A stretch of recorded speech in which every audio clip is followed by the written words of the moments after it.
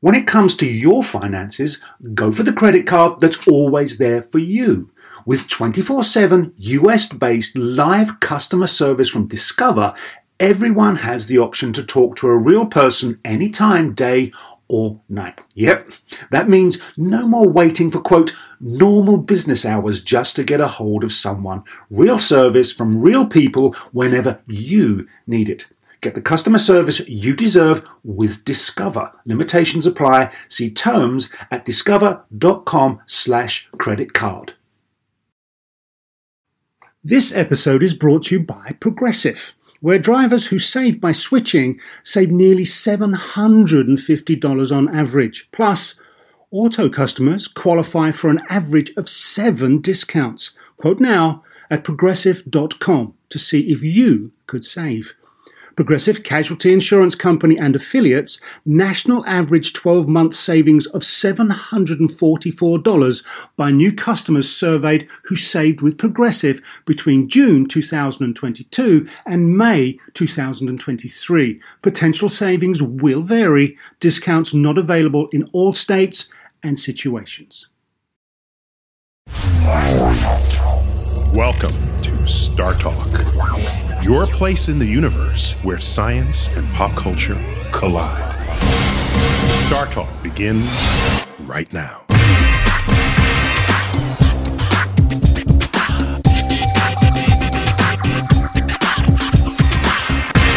Welcome to Star Talk Radio. I'm your host, Neil deGrasse Tyson. I'm an astrophysicist and director of New York City's Hayden Planetarium at the American Museum of Natural History. The following show features my interview with the actor Hank Azaria. It's possible that many of you may know him better for his voice than for anything else he's done. This one man has provided the voices for a broad range of characters on the animated Fox series The Simpsons. His talent for mimicry and accents has also been central to many of his other roles in movies and television. In the first part of this interview, I establish Hank's geek cred. Of course, we don't only invite geeks to be on Star Talk, but we do love to celebrate them every chance we get. And as you'll hear, Hank Azaria turns out to be a card-carrying member, and his passion for the Star Trek TV series even helped him develop his remarkable voice skills. Do you have what people might call geek credentials? Oh, yes. Give me some. Okay, I'm a Star Trek freak. Ooh. To the point where, I grew up That counts. That's enough. You could stop there and you're in the club. But if you got more, I I'm have listening. more specifics than that. Well, first of all, I remember loving it as a child. As this. Are you old enough to have seen the first run first? No, I was born in '64. I think it premiered in '66. Yeah, that's a little late. But it was already in reruns by the time I was 6, 7. Mm-hmm. Especially on WPIX in New York. You got them all. Yeah. And I remember loving it as this intense kind of science fiction adventure. Then by the time I was about 15, realizing that in many ways it was hilarious. Then it became by the 19th time I saw certain episodes and certain Shatner overacting moments. Well, then you're reminded why the show got canceled for some of those episodes. Yeah. And then in college it continued, and those were the early days of computers. The only thing we really used the computer for was to codify all the Star Trek episodes. Really? Yeah, we'd have the actual title, our title, funny moments we liked, cool things about it's pretty geeky. That's geeky. Okay. So you're born and raised in New York? That's true. Public schools? No, I went to private you don't schools. sound like a private school guy. You sound like you hung out in the streets. So, well, I grew up in Queens, so you can't avoid the streets. But I went. You know what happened? My sisters are older than I am, and they went to public schools in Forest Hills. And one day, my sister came home covered in coleslaw. There was a big brawl in the lunchroom. Not a food fight, but a brawl. A brawl that she got in the middle of. She came home hysterical, crying, covered in coleslaw. And my parents that's it. That's it for public schools. No Queens. Public school for you. So I went to Montessori schools as a little guy. Oh, okay. And then I went to a prep school in Queens called Q Forest for grades 7 through 12. So do any memorable teachers there? Oh, I had some great teachers. Because I do a poll and I say, how many great teachers can you list in your life? And nobody has more than 2 or 3, at most 4. Yeah. And typically, if one of those great teachers was a science teacher, then they become a scientist. I found that interesting. Yeah, see, I don't think I had a great science teacher. I loved science. I did. I had some pretty good ones. I had an amazing English teacher in high school, a great history teacher in high school. I remember in Montessori I had one or two particularly gifted teachers that I remember very fondly. In college I had an incredible European literature teacher. Listen to you. European literature. Excuse me. A guy named Saul Gittleman at Tufts University taught European literature and Yiddish literature. And they were amazing classes. People would take them just to hear him talk. I thought Yiddish was more spoken than written. I guess not. It's guys like Sholem Aleichem who wrote the Tevye stories originally that became Fiddler on the Roof. And Sholem Asch, and then into the modern tradition of like Bernard Malamud and Philip Roth. So you read Yiddish? No, I read all the translated stuff. Translated, okay. I can't speak, I can't read it. Do you know any other languages? I don't. So you're just American? I'm a Sephardic Jew, which is a Spanish Jew. My parents are both fluent in Spanish. And for about a minute in high school, when we went to Spain for a month, I was fluent, but when I came back, and it's all gone. I can do accents, but I'm not so good with language. That's what I was wondering. Yeah, because if you're good with voices, maybe having known multiple languages works the tongue and the lips, but you got there from a whole other way. Apparently. I can sound like I know the language, but I don't really know it. My wife is linguistically very gifted. Okay. She speaks Italian fluently, and she can pick up a language really fast. Polyglot, I guess, when they call those folks. Yeah. If you want to be all technical about it. Let me ask you, most people, I think, when they think of acting in life, they don't necessarily think of being a voice actor, right? What came first for you? First for me came acting. I don't know many people who set out to be a voice actor only. And you went to Tufts? I did. Did you major in acting there? Yes, I majored in drama there, and there certainly was no voiceover there. We did plays. College theater is a lot of classics and experimental stuff that's very difficult to sit through. So they're really training ground for you, and it's painful for the audience. Is that what you're saying? Absolutely, with rare exception. Well, you got people of varying talents, and learning, and usually it's a very academic approach. Like there's some very intellectual concept behind the production that may not translate so much into actual enjoyable, visceral theater. So did your teacher say, that guy Hank, he'll go far? I certainly got a lot of the roles. I was there at a great time. I mean, Oliver Platt, you know that actor? Yeah. We both went to Tufts together and did a lot of theater together there. He was great. I had a lot to learn then. I was very raw. He was like as good as he is now. He was that good then. I learned a lot from him. I found him very inspiring back then. So when did your voice become an actor?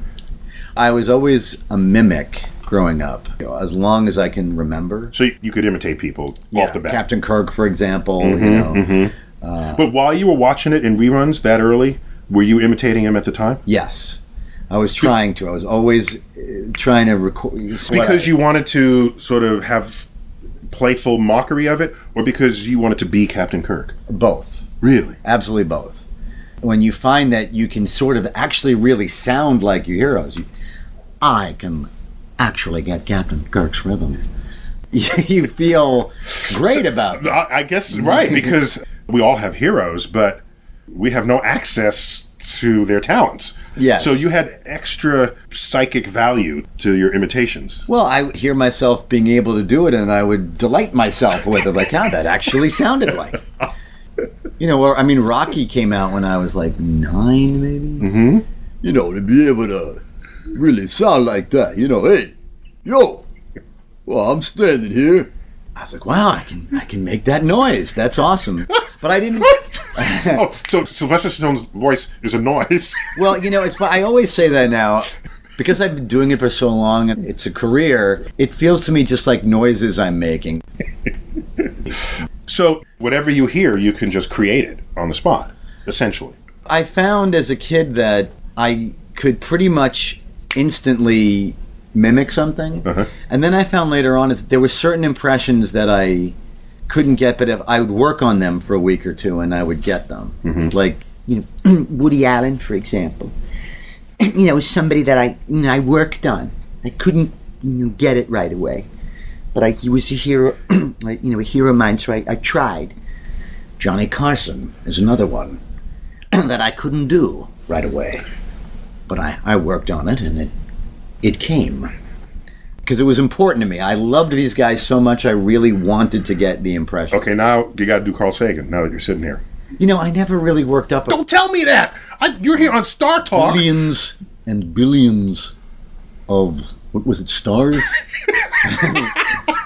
A journey through... That's how I remember it anyway. Very deliberate, measured, kind of wrapped himself around the words. I'd need a few minutes to actually hear him to get it right, but it was sort of like that. Yeah, right? yeah. He was into the syllables of the words he pronounced. Since we're talking scientifically, this is what I wonder. You know what goes along with being able to mimic?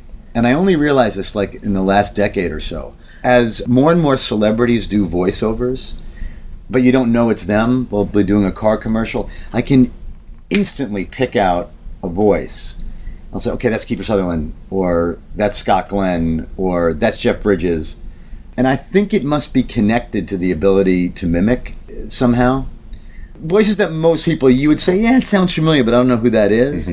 And also, if I've heard somebody once, I'll remember what their voice sounds like a long time afterwards.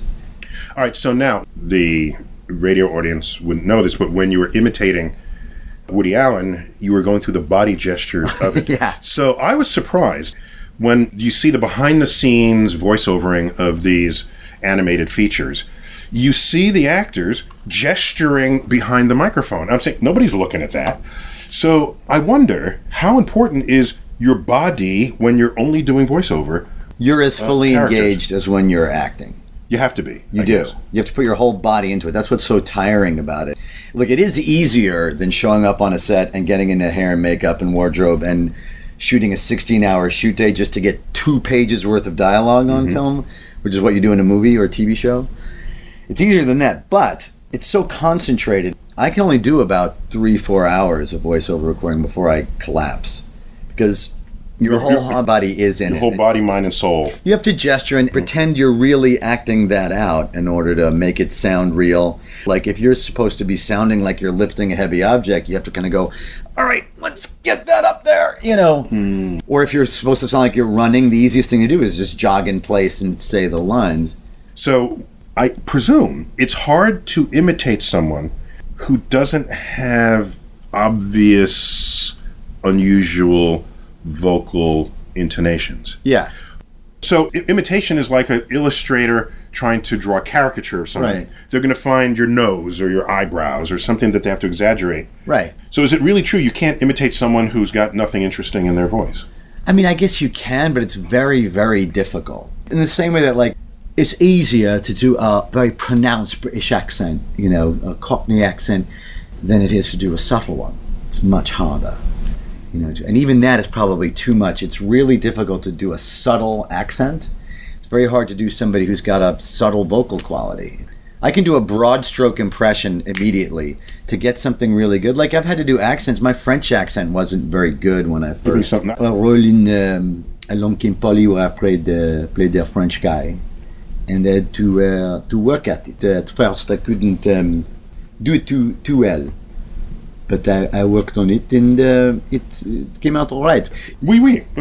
So at what point do they choose you to do a French accent or just get some French actor? Well, that's kind of my gig now in Hollywood. I'm known as the accent guy, so people think of me for that. Yeah. So they'll go to you before they'll get Gerard Depardieu or Not something? necessarily, no. I mean, if they want the real deal, they'll do that. Especially for comedy. Naked foreigners, for some reason. Somebody who's not wearing too much and speaks in an accent. That's a category Yeah, of it's a very illustrated small character. niche, but it seems to be my niche.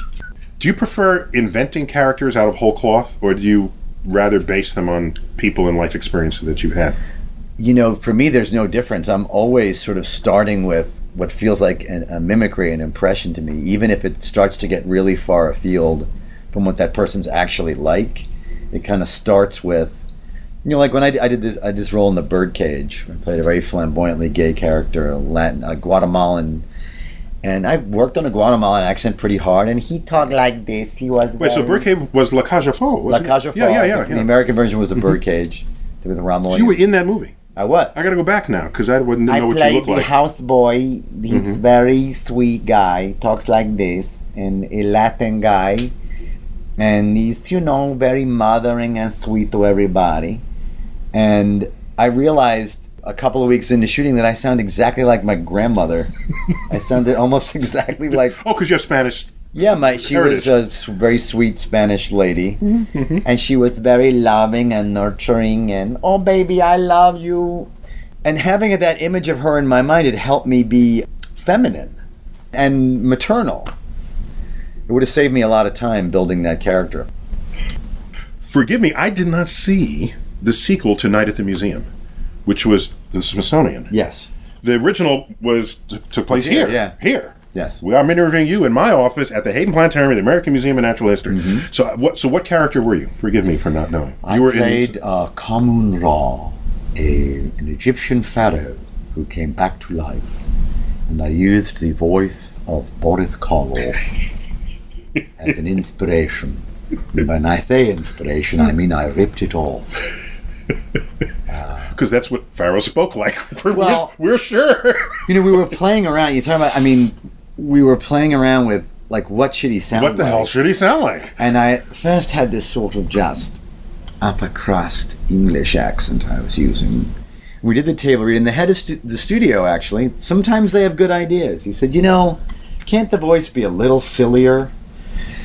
And we were like, all right. So I went for a wardrobe and makeup test, which usually doesn't involve sound. They just want to see what you look like. But we threw a mic on there, and I just threw out a bunch of voices. And as a joke, because Boris Karloff was the original mummy, I said, what about, Boris Karloff was a mummy? Maybe this would be good. With a lisp. And I was, he didn't really lisp, he a little bit lisp. But a mummy with a lisp. I exaggerated it. and it just made everybody laugh. They're like, that's the one. I'm like, really? That's out there, but okay. Let's give it a whirl. But it actually worked, because Boris Karloff he was a great actor, actually. He could be really menacing. Mm-hmm. It was the villain in that. So it worked pretty well. Well, if you know this, we, to this day, have, this sounds like a cheap ad, but we have Night at the Museum for parents and kids. So you do? So you spend the night in the Hall of Ocean Life, but before then they turn out the lights in the dinosaur hall. Oh, really? And you go with a flashlight and you go fossil hunting. How with your old kids. The kids? I think they're targeting would freak my son out a little. Like 5th through 8th grade kind of thing. Oh, and I just learned, because I don't run these things, they now have Night at the Museum for grown-ups. Oh, really? You can't be younger than 21. I can go in character and freak people out. You're dressed as an Egyptian pharaoh. I am Kamun Ra. I am half god, once removed on my mother's side. Rightful ruler of Egypt, future ruler of, everything else. Now, I have lost some men, so I am in need of some new generals to join me in my little plan of conquering this world. Ivan the Terrible, Napoleon Bonaparte, and young Al Capone. Some of the most despicable, the most feared leaders in all of history. Gentlemen, it is just fantastic to meet you all.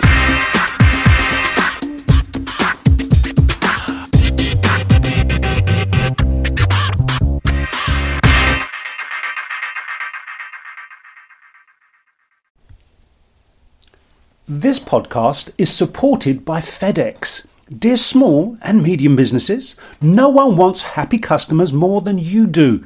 So you need a business partner just like you, like FedEx, who understands your passion for serving your customers because they have the same commitment towards you. That's why FedEx offers you picture proof of delivery, packageless and paperless returns, as well as weekend home delivery to 98% of the US on Saturday and 50% on Sunday. See the FedEx service guide for delivery information. What's more, FedEx Ground is faster to more locations than UPS Ground. Trust FedEx for timely deliveries. See what FedEx can do for your business. Absolutely, positively FedEx. Whether you're a family vacation traveler, business tripper, or long weekend adventurer, Choice Hotels has a stay for any you. And that's good, because there are a lot of me's. Choice Hotels has over 7,400 locations and 22 brands, including Comfort Hotels, Radisson Hotels, and Cambria Hotels. Get the best value for your money when you book with Choice Hotels. Cambria Hotels feature locally inspired hotel bars with specialty cocktails and downtown locations in the center of it all. Hey, that's me. Radisson Hotels have flexible workspaces to get the most of your business travel and on-site restaurants. That's me too. And at Comfort Hotels, you'll enjoy free hot breakfast with fresh waffles, great pools for the entire family, and spacious rooms. Hey, that's me too. I guess I'm just going to have to stay at all of them. Choice Hotels has a stay for any you. Book direct at choicehotels.com, where travel comes true. Hey, remember when we did that show about the science of the golf swing? Well, let's take that to the next level. And that's because PXG has developed the Black Ops driver so golfers don't have to sacrifice distance for forgiveness. And the science proves it. PXG Black Ops driver is a breakthrough in driver technology.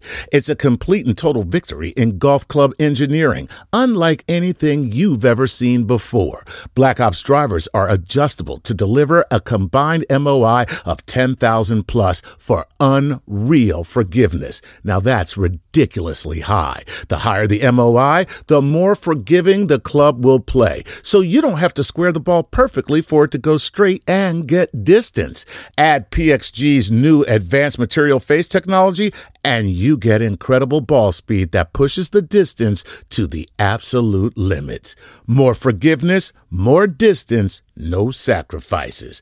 PXG Black Ops driver. Hit your tee shot straighter and farther. The proof is in the science. Learn more and get free shipping on all equipment. Go to pxg.com/StarTalk and use code StarTalk at checkout. That's pxg.com/StarTalk. Use code StarTalk for free shipping on all equipment. pxg.com/StarTalk, code StarTalk.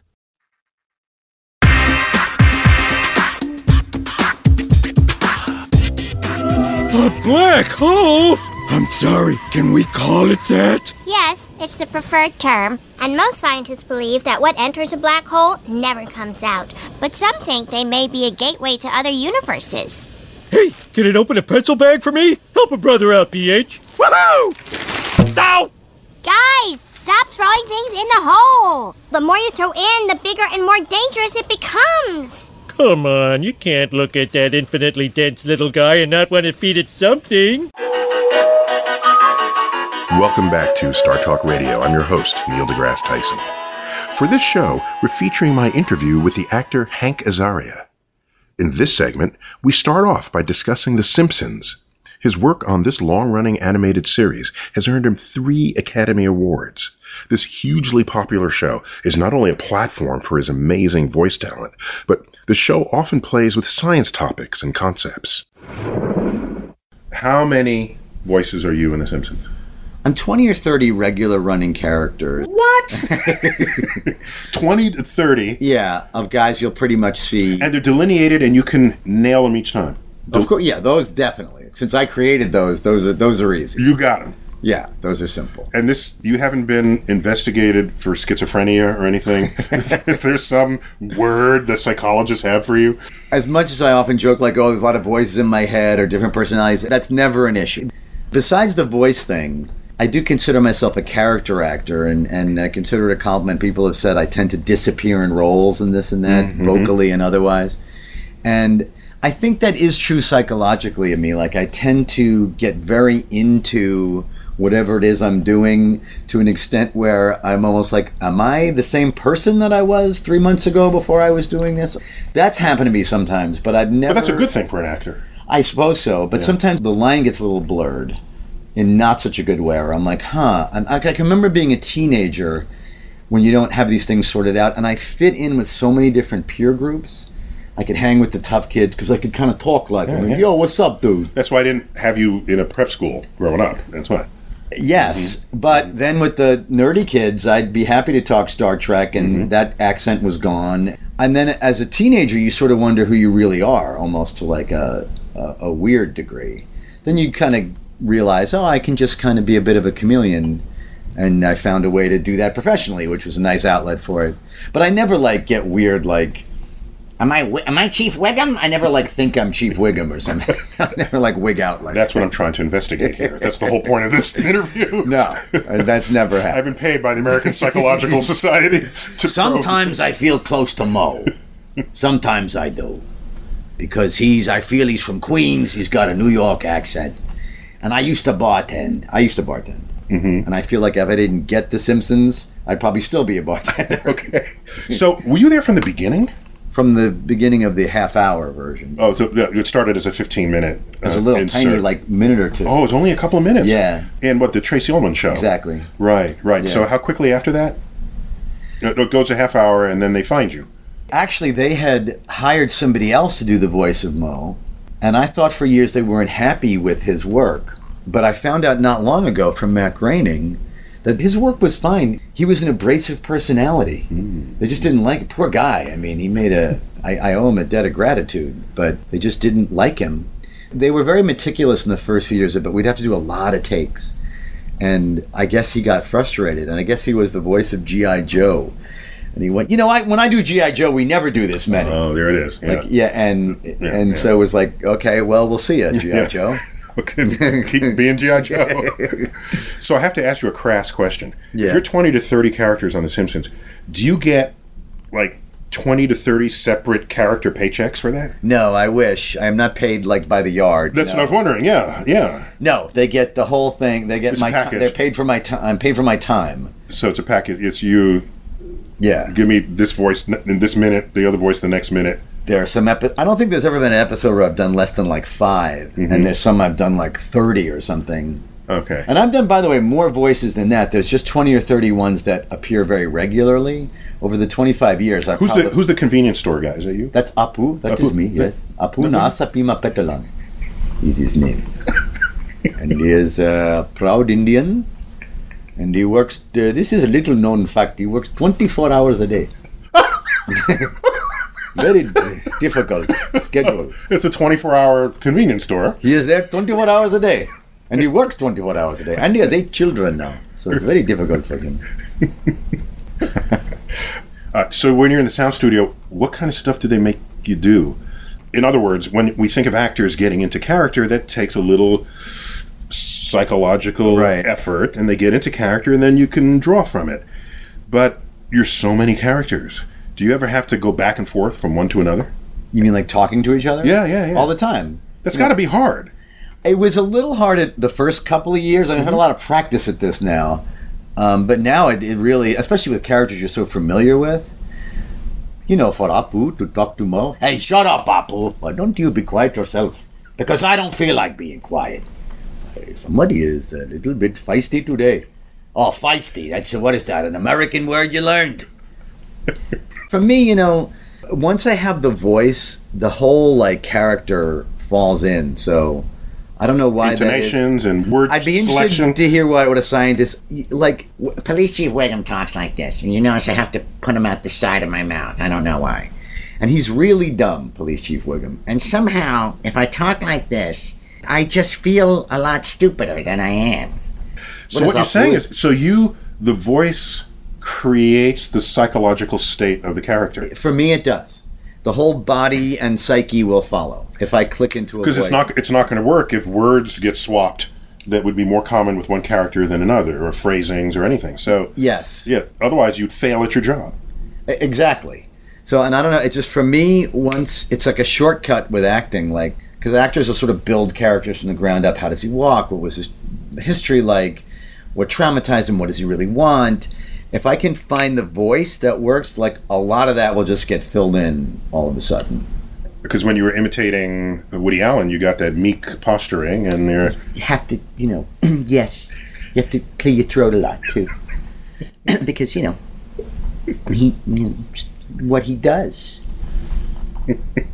The Simpsons is legendary for many reasons, including the frequent reference to science and math. Yeah. and maybe frequent is not the right word. When there are such references, they are real and meaningful. Yeah. Who is that primarily? Who's putting that in there? There's been a few guys over the years, but most of these guys, or a lot of them, many of them have been there from the beginning. They're Harvard guys, and they're really, really smart. And to a lot of these guys, who is it specifically? I know that I'm pretty sure George Meyer used to put in a few of those. Mm-hmm.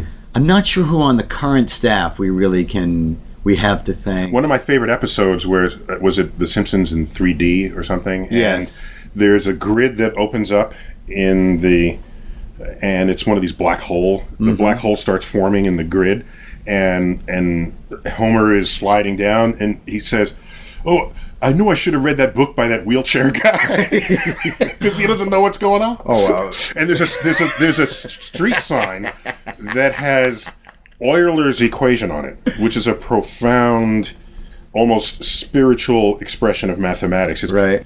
E to the power I pi equals -1.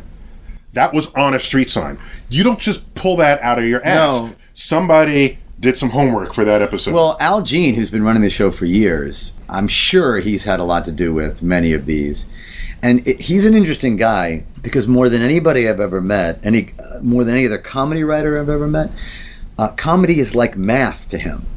It's this the script becomes this equation that he's figured out that pays off in the right places and sort of works as it is on paper. As a result, sometimes it's a little bit frustrating for us voice actors who want to deviate from that a little bit. Like, we'll improvise something and it'll snap him out as if you've changed a line of the equation. Can't mess with the equation. Exactly. And so he'll have to sort of wrap his brain around it. I never thought of it that way, because what is a joke but an equation with an equal sign at the end? Pretty much. It certainly is to Al, Mm-hmm. And he's almost a savant like that with the comedy. But otherwise, how much latitude do you have if you say, well, no, my character wouldn't say it that way, he'd say it this other way? Do they give you that space? I mean, you're an old timer now. They got to give you some space. Yes, but I always try to give them a couple exactly as written, and then I do a couple where I play around and a little bit. And then they can decide. Mm-hmm. And then, they let them decide in editing. Mm-hmm. But it's kind of dealer's choice. Different showrunners, some of them really embrace all the different stuff, and Al is more like, no, this is how I worked it out. So as long as it's good, I don't. By the way, did I ever tell you the story of when? This is only the second time we've met, so the answer is probably no. I might have told you it at the airport when I saw you about. I think I did, but I'll tell it again here. So we met at the airport. This was our third time together. We met on the street. Yes. And I was my own business. You did my show. You stuck a camera in my face. What's it like being a dad? I'm like, what? You gave us such great. So did you see any of those? I did. No, it was great. It was great. You Nicely gave us such edited. great Thanks. stuff. Uh-huh. I told you about how when Stephen Hawking visited us. I told you about this, didn't I? No. I guess he was a fan of the show, and he was going to come to our table read. And we were all just so I know what that is. That's when we read the script for the first time. And you feel it and shake it out. Mostly it's for the writers. They hear it and they'll do their rewrite based on how it just sounded. Mm-hmm. We do that on a Thursday and we record the show on a Monday. They'll rewrite on Friday and then we'll... Mm-hmm. So they're tradition. We've been doing them for a long time now. We usually get about 50 to 100 people watching them because it's kind of an event. It's fun. So Stephen Hawking was coming. So we're all very, very excited by this. And he's late. 10 minutes late, 20 minutes late. He's not late. Time has just not... Well, here's what... He's on time. The rest of the universe That's where I'm headed here. Okay. So he's significantly late. And there's this Hollywood thing where when important people are late in Hollywood, first you don't mention it. And then after about 20 minutes in hushed tones, well, what do you want? Should we start? What should happen?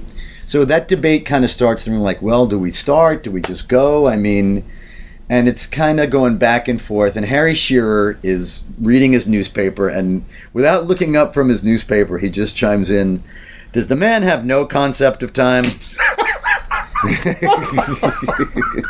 That is great. It's a good one. I think it might be the funniest line I've ever heard anybody say. Ever. About anything, yeah. Ever. Does the man have no concept of time? But he appeared in the show, Stephen Hawking, actually. I think maybe just one episode. So the list of scientists, which apparently doesn't include me. Really, I can't believe we haven't. I don't want to sound jealous or anything. That's amazing. But I just thought I'd let someone on the cast know. I'll put in a word. No, that's fine. No, it's too late. Too late. That's not too late. It's hardly too late. You only think of me now that I've done Cosmos, okay? What kind of bard I needed to get noticed by you guys. So you've had Stephen Jay Gould. Yeah. He was in an episode. I think it adds a certain fun credibility. There's a lot of really mathematical and science Easter eggs, I guess, as they call them, as they put in the show. There was even there was an interesting article about that recently, about how there's a lot for math geeks to hang on to. Yeah. Also, I remember an episode where Homer discovers a comet. I might have the details wrong, and it's named after him.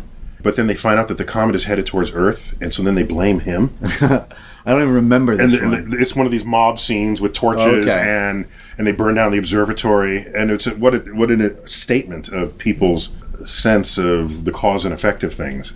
Yeah, the whole mob mentality theme is a big one in The Simpsons. Just how the psychology of mobs and how they can turn and how easily influenced they are. That's one of their really good social satire things that they do. So you were in a show called Huff. Yes. And you played a psychiatrist. That's right. Okay. That was about 8-9 years ago. How did that go? That was great. I loved that show. It was hard to do because it was about a lot of difficult emotional things. Because what I always wonder, you have an ensemble of actors, and many of them are playing, let's just call them for the moment, regular people. Yeah. You know, husband, wife, and then there's some actor that has to now play a learned person in the midst of that group. Right. And they go to that learned person to get something explained. It's a different role in a group of actors, right? It is, and it was often a little more boring. Yeah, because you don't get to emote like everybody else does. I would be sort of, we would see a lot of his sessions as a psychiatrist, and I'd be sitting there going, my lines would be, really? Well, why did you feel that way? While people were doing these astonishing monologues, these emotional monologues, and we're like, okay. Well, I'll see you next time. But a lot of the show was about how that show was a lot about addiction, actually. Everybody in that show was addicted to something. Even though it didn't purport to be that, that's really what it was about. And it was definitely about how a guy who could know what was good for everybody else and fix their lives had no clue when it came to his own life. Yeah, and that's a common fact from what I read. Yeah. Had a big blind spot for his own codependencies and addictions and whatnot. So you were in Futurama. I would play Zoidberg's uncle. The voice was kind of like this, and it was like an old Jewish comedian, which was sort of based on Georgie Jessel. Remember Georgie Jessel? No. Yeah, he's, why would you know him? But he was a comedian from like the 50s, 60s. Who talked like this, Georgie Jessel. You're in a series of animated shows that have huge geek following. Yeah. So you must be sort of a demigod at Comic-Con. I've never gone, and I'm dying to go. And I'm a big comic book geek and sci-fi geek. You've never been to Comic-Con? Never been. I'm dying to go. Now they opened one up in New York. I would venture to say that I will definitely go to that. Yeah, because as you know, the geek following is probably the most loyal following. Yeah. And they'll hold you to stuff. They're not just blindly loyal fans. If you're not true to a character or you step out of it in a way, they'll be on your case. That's like comic book guy. The role I play on The Simpsons. He will often bust people on, in episode 8F09, you had a white dog, and yet in episode 4F12, the dog was tan. How to explain this discrepancy? That's comic book guy. And they'll exist, So in your Comic-Con universe geek credentials, you also voiced something in Spider-Man? What was that? I was Eddie Brock, he was another New Yorker. Eddie Brock kind of talked like this. And then Venom. He became Venom. Was he a nemesis of Spider-Man? Venom, yeah, he's a pretty cool nemesis. Remember when Spider-Man got that black suit for a while? Yeah. That was actually an alien symbiote. He just found the suit and it enhanced his powers.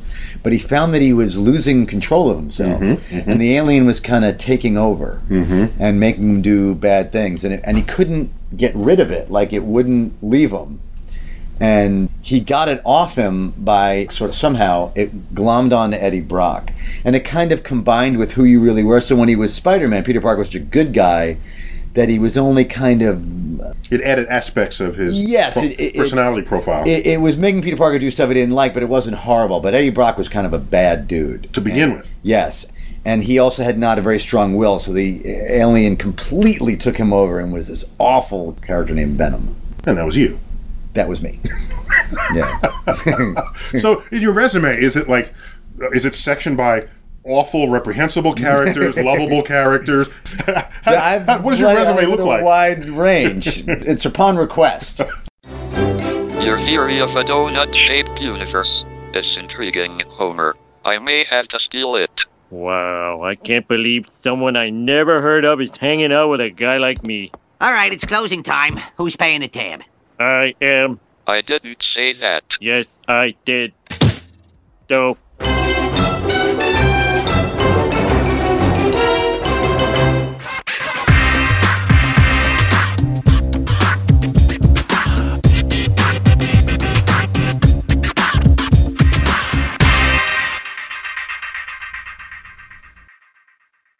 Do you want to set up your child for success?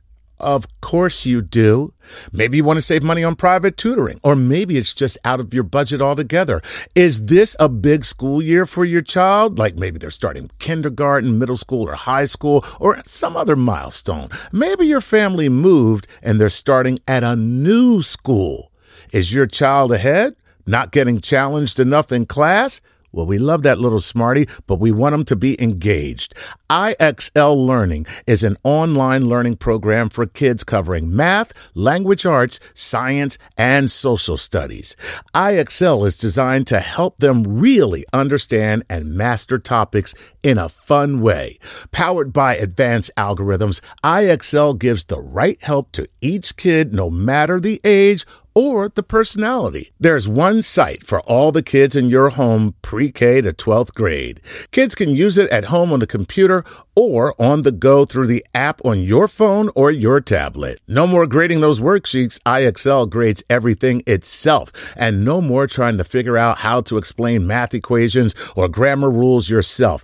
IXL has built-in explanation videos. 1 in 4 students in the U.S. are learning with IXL. IXL is used in 95 of the top 100 school districts in the U.S. Make an impact on your child's learning. Get IXL now. And Star Talk Radio listeners can get an exclusive 20% off IXL membership when they sign up today at IXL.com/StarTalk. Visit IXL.com/StarTalk to get the most effective learning program out there at the best price. At the UPS Store, we know things can get busy this upcoming holiday. You can count on us to be open and ready to help with any packing and shipping or anything else you might need. Is there anything you can't do? Actually, I don't have a good singing voice. The UPS... Nope. But our certified packing experts can pack and ship just about anything. At least that's good. The UPS Store. Be unstoppable. Most locations are independently owned. Product, services, pricing, and hours of operation may vary. See Center for details. Come in today to get your holiday goodies there on time.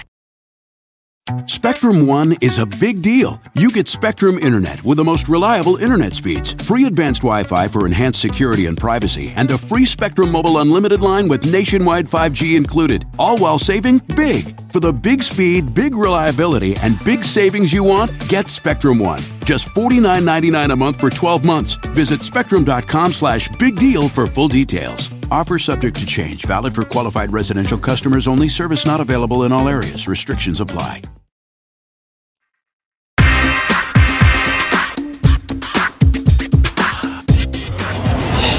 But I have to go. I can't miss my flight. Are you sure? I'll bet there's another flight to Minskin. July. Poszalusta, počisti, moj mernič stoka. It's really beautiful. What does it mean? Please clean my beakers. I don't get out of the lab much. Welcome back to Star Talk Radio. I'm your host, Neil deGrasse Tyson. We've been featuring my interview with the actor Hank Azaria. In this final segment, we have a free-ranging discussion about his roles in the movie Godzilla, the TV show Friends, and his new animated series on Fox. We also bring it back to Star Trek to answer the age-old geek question, Kirk or Picard? Forgive me, I was never a fan of the show Friends. Okay, I forgive you. It wasn't popular up in the hood, you know. Okay. It wasn't one of those kind of shows. I can understand that. But you were a recurring character. I was. And you played a scientist. I did. Yeah. David the Scientist Guy. That's what they called him. It doesn't have the same ring as Bill Nye, the science guy. No. That's like a lame imitation of that, right? So, did you have to do any homework for that? I did not. I applaud your honesty in front of this audience. It was never required. I was required to be funny and be believably geeky. Uh-huh. And that's about as far as the science went. And you had enough natural geek in you to very to easy. play that. I put on glasses. Yeah, you know, that was a little kind studious of look. Mm-hmm. Yeah. Mm-hmm. So, I don't know if I'm alone in saying that in the 1998 Godzilla, I really liked your role because it felt like you were just trying to get the shot, you know, and you were the cameraman, the news cameraman. Yes, that was a tough movie on a lot of levels. It didn't come out as well as we wanted it to. Mm-hmm. It didn't do as well as we wanted it to. It became the symbol of like what was wrong with Hollywood at that moment. These kind of overblown budgets that didn't deliver and were just kind of rehashing stuff that had already been done in a way not as well. It was tough for me because I thought that, you know, these guys had just done Independence Day, which was a huge success. And we were all in that cast hoping for the same kind of success, and it actually had kind of more of a negative impact. But yes, I enjoyed it. I'm glad you liked it. Yeah. I heard the newer one was better. Which I haven't seen that yet. I haven't seen it either with Bryan Cranston. Mm-hmm. But yeah, that said, the other thing about that was we shot that for about 5 months. And Roland Emmerich directed it, and he's a German guy. And he came to me one day. He said, "So we got the great idea. We're going to do everything in the rain. Always going to be raining. The creature is going to look better in the rain. It's going to be beautiful." I'm like, great. And now that you mention it, right? I don't remember seeing the sun at all. Pouring. The problem with that dark and dank. I told that at the time I wasn't married to her yet, but I was going out with Helen Hunt, who was a pro, had done everything under the sun as an actress already. And I told her that, and she was like, "Oh, can I boast?" What? She came to this office. Oh yeah. And sat in that chair. Oh yeah. And did she do the show? I coached her. No. Oh. Before Star Talk, longer in the early '90s and late '90s, and I coached her on how to be the wife of an astrophysicist in a play that she was starring in Broadway. Oh, it was called Life Times 3, yes. and it had John Turturro in it, and Data was in it. Oh, Brent Spiner. Brent Spiner. He's in this season of Ray Donovan. He plays a shrink, actually. Oh, okay, all right. This season of Ray But I had all three of them in this office, and I'm telling them about how to be an astrophysicist. That was just fun. That is fun. That was a little charming moment. Okay, but go on. So you were dating her. We were dating at the time, and I told her that it's going to be all in the rain, and she was like, "Oh no, that's terrible." I'm like, "It won't be so bad." She's like, "Okay, I hope not." And she's thinking, "You idiot." Well, every exterior pouring down, and Hollywood rain it's like a deluge, so the camera will see it. It was so miserable. We all got sick like multiple times. We had to wear wetsuits. You know, it's an interesting point because in a baseball game, when it starts to rain, the camera doesn't pick up the rain. Often doesn't. Yeah. It has to be lit correct. It's got to lit in the right way from behind. It's got to glow. It's got to be pretty thick. Yeah. I hadn't thought that through. Yeah. So you had a wetsuit under your clothing. That would be soaked through. The wetsuit would be soaked through by lunchtime. You had to change wetsuits. Ooh. Okay. And the hardest part was... And then Helen Hunt broke up with you because you were an idiot. Well, not long after that. I got soggy. She was like, "Enough with you." Oh, it was terrible. 3 weeks of night shooting in the rain in downtown LA. And we'd be suffering through this going, okay, it's going to be worth it. But when it comes out, and it wasn't. Well, my favorite rain line, I don't remember if you were in the car, but they're trying to drive uptown. Yeah. And they get on the on-ramp to the FDR Drive.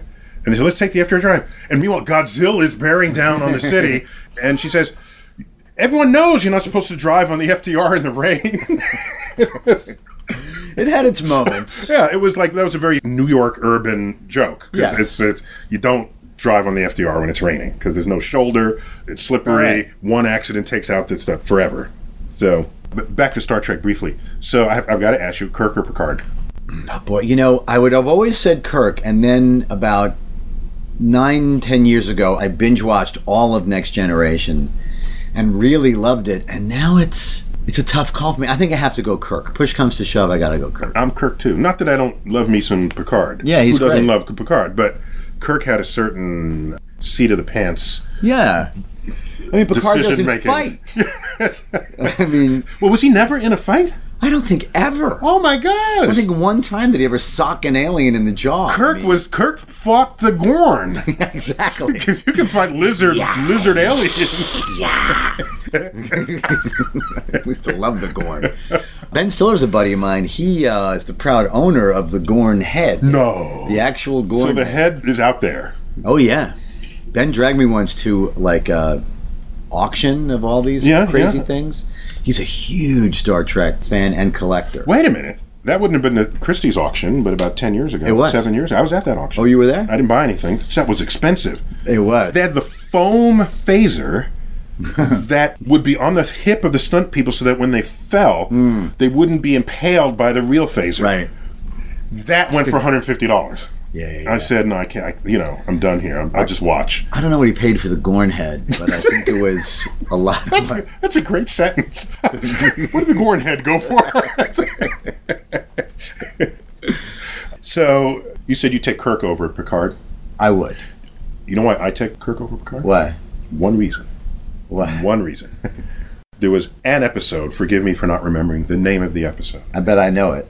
Where he is threatening some Klingon vessel, and their deflector shields are damaged. Right. The Enterprise and their photon torpedo can't shoot. There's something wrong, and they actually can't defend themselves. Right. And so Kirk tells them, if you don't back the hell up, I'm paraphrasing, of course, but if you don't get out, we will do something, okay? And we will knock you out of the water. And I got all the details wrong, but the sense of this is accurate. I know all the details. And Spock says, Captain, this is no time for a game of chess. And he says, Spock, it's not chess. It's poker. It's poker. And I said, holy, that's my man right there. That Making episode executive decision. is called the Corbomite maneuver. And that's the device that he claims to have on board is Corbomite, which is a self-destruct mechanism that would take out space all around the Enterprise, including the ship that was threatening them. The Corbomite maneuver is the title of that episode. Thank you. And since there was no such thing as a Corbomite, no, he just made it up. Totally made it up as a bluff. And the other folks don't know it. Right. And Spock doesn't know anything about bluffing. Right. And so I thought that was just a brilliant move. It was great. I want to be Kirk. I remember they at one point the aliens. It wasn't the Klingons. I think it was Romulans. It might. No, it was or just like some a other one-time alien, like one, Tholians, I think. One-time alien. Yes, it was. They only made a one-time appearance, and it was that. You know what? It ended up being. Remember, they got visual contact, and it was that really scary alien. Yeah. And then when they finally went on board, it was that little kid. Oh yeah. Which happened. Which was Ron Howard's little brother. That was the same Clint episode. Howard. That was the same episode. It turns out that they aren't these scary aliens. It was just they were actually faking too. I think that's the same episode. Mm-hmm. And they at one point he says, "Please show us proof that you have this Corbomite device." And they're gonna and Uhura's gonna answer. He goes, "No, wait, let him sweat it out a little bit." Doesn't answer right away. You know, that's all poker. And then he just clicks on it and goes, "Request denied." and he cuts off. Hits the button. That's the same as me saying, "Come on, let me see your whole cards." I'm saying, "No." That's poker. Yeah. Poker, that's life. Yeah. Captain Kirk. So what's next for you? I'm working on this. I just finished the season of Ray Donovan on Showtime, which just started airing. So you a Showtime property at this point? I mean, these are your big gigs, latest gigs. Well, I've done two, so I guess I'm part of the family at this point. Well, it's got good ads. I mean, the ads are out. So. They do. I love cable series. I think I love them because this is a crime show, and I love crime fiction, and these shows, they're able to be so realistic, and they go for so long, and they get so into the character. They're like reading a book almost. You feel like you've just read a good novel. Yeah. And I got a new cartoon coming on Fox called Border Town. Well, you don't have enough cartoons to your credit? They came, and I said, all right, sure, why not? This is Seth MacFarlane and a guy named Mark Henteman. These guys did Family Guy for a long time. As you know, Seth was executive producer on Cosmos. I did know that. Yeah. I did see that. And not many people know this because we didn't make a big deal of it. In our first episode, when we had Giordano Bruno, one of our heroes of our storytelling, Seth was the voice. Oh, really? Of Giordano Bruno. Oh, yeah. Really? Very sensitive read. I mean, it was great. And that's the same person who does Peter Griffin, right? Or Stewie. So we were delighted to see that range. He's amazing. He's pretty amazing. So this cartoon is what you say? It's called Border Town. And what role does Seth have in it? Seth is just executive producer. He's executive producer. He's really just shepherding it. And where's it going to air? On Fox. On Fox, it'll be on probably next spring. That's right. Simpsons is a Fox It property. is. Yeah. As is Family Guy. And it's a pretty out there. Dare I say this character I play is the most racist character since, I think, Archie Bunker. Really? I think I can say that with confidence. Is he lovably racist? Not particularly. Okay. I mean, he's funny, but I mean, like Archie Bunker, he's meant to be, or like Colbert, he's meant to be so extreme that he's a fool. That he's a caricature. Exactly. And is supposed to point up, what's awful and ridiculous about this guy. But it's how Family Guy doesn't really pull any punches. Well, I think they get away with it because they have other characters that critique it in the same show. That's exactly like... That's how you clean your hands on that. Very much the same in this show. Yeah, okay. Yeah. Interesting. But it's funny. So, good luck with that. Thank you. Hank, thanks. Thank you. It was a pleasure. You've been listening to Star Talk Radio, brought to you in part by a grant from the Alfred P. Sloan Foundation. I'm Neil deGrasse Tyson. And as always, I urge you, until next time, to keep looking up.